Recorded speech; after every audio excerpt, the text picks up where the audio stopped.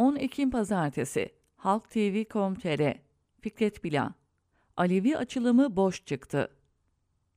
Cumhurbaşkanı Tayyip Erdoğan, Alevileri de kapsayacak bir hak ve özgürlükler adımı atacaklarını açıklamıştı. Alevilerle ilgili adımı şöyle duyurdu.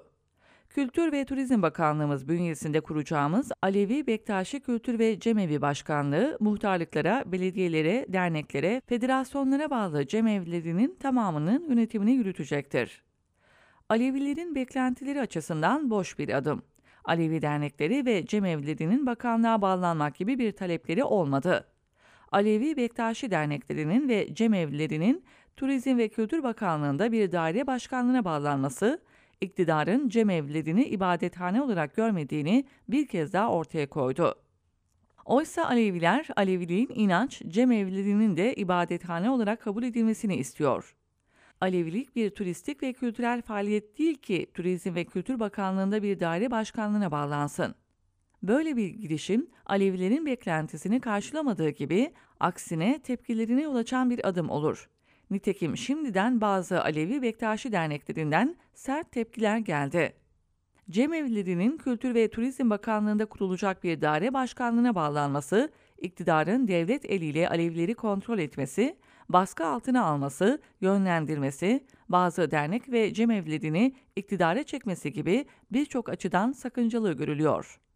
Söz konusu daire başkanlığında bazı dernek ve cemevi önde gelenlerinin, inanç önderlerinin kadroya alınıp maaş bağlanması da söz konusu olacak.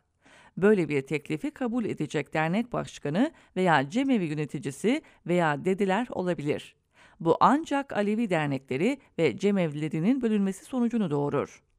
Cumhurbaşkanı Erdoğan, son dönemde cemevi ziyaretleri yapıyor, cemevi açılışlarına katılıyor. Böylece bu kesimin sempatisini ve oyunu kazanmaya çalışıyor. Ancak cemevlerini Kültür ve Turizm Bakanlığı'na bağlayarak bu sempatiyi oluşturması ve oy desteği alması mümkün değil. İktidarın yıllardır cemevi cümbüş evi diyerek Aleviler aleyhine propaganda yaptığı, Alevi karşıtlığı üzerinden kutuplaştırıcı bir politika izlediği biliniyor. İktidarın Aleviliği dinden sapma olarak gören, Alevilere yapılan saldırıları destekleyen, hatta kışkırtıcılık yapan tarikat ve cemaatlerle fiilen bir koalisyon içinde olduğu da sır değil. Bakanlıkların bu tarikatlar arasında bölündüğü, birçok bürokratik üst düzey görevlere atananların tarikat mensubu oldukları da bir gerçek. Böyle bir uygulama içinde olan iktidarın şimdi de Alevi Bektaşi Kültür ve Cemevi Başkanlığı'nın muhtarlıklara, belediyelere, derneklere, federasyonlara bağlı cemevlerinin tamamının yönetimi yürütecek olması Alevilerin sorunlarını çözmeyecek, aksine daha ağırlaştıracaktır. Bu bürokratik yapının cemevlerini kontrol altına almaya çalışacağı, müfettişler göndererek denetleyeceği açıktır. Bu ülkede Aleviler en çok katliama uğramış kesimdir.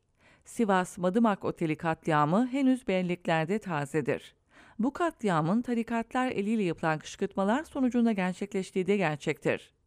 Tıpkı 12 Eylül 1980 öncesindeki Sivas, Kahramanmaraş, Çorum katliamları gibi.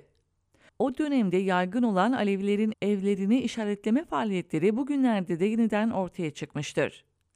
Bu katliamların üstü örtülmüş, adil bir yargılama olmamış, yaptıkları katillerin yanına kalmıştır.